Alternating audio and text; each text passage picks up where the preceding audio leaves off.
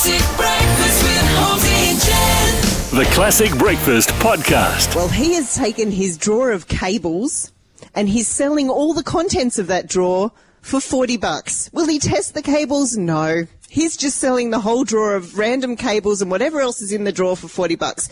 So here I was sitting there thinking, and I want to take very seriously what Kathy just said about the health aspects as well, but I think people are going to get to a point where they'll be like, it's a bin bag lottery. It could have $50 in it, or it could have 12 nappies. Yeah. But yeah, enterprising from this dude. $40 for a drawer of cables. I call it bin bag lotto. The Classic Breakfast with Holmsey and Jen. The Classic Breakfast with Holmsey and Jen. Get the podcast now at 2ca.com.au.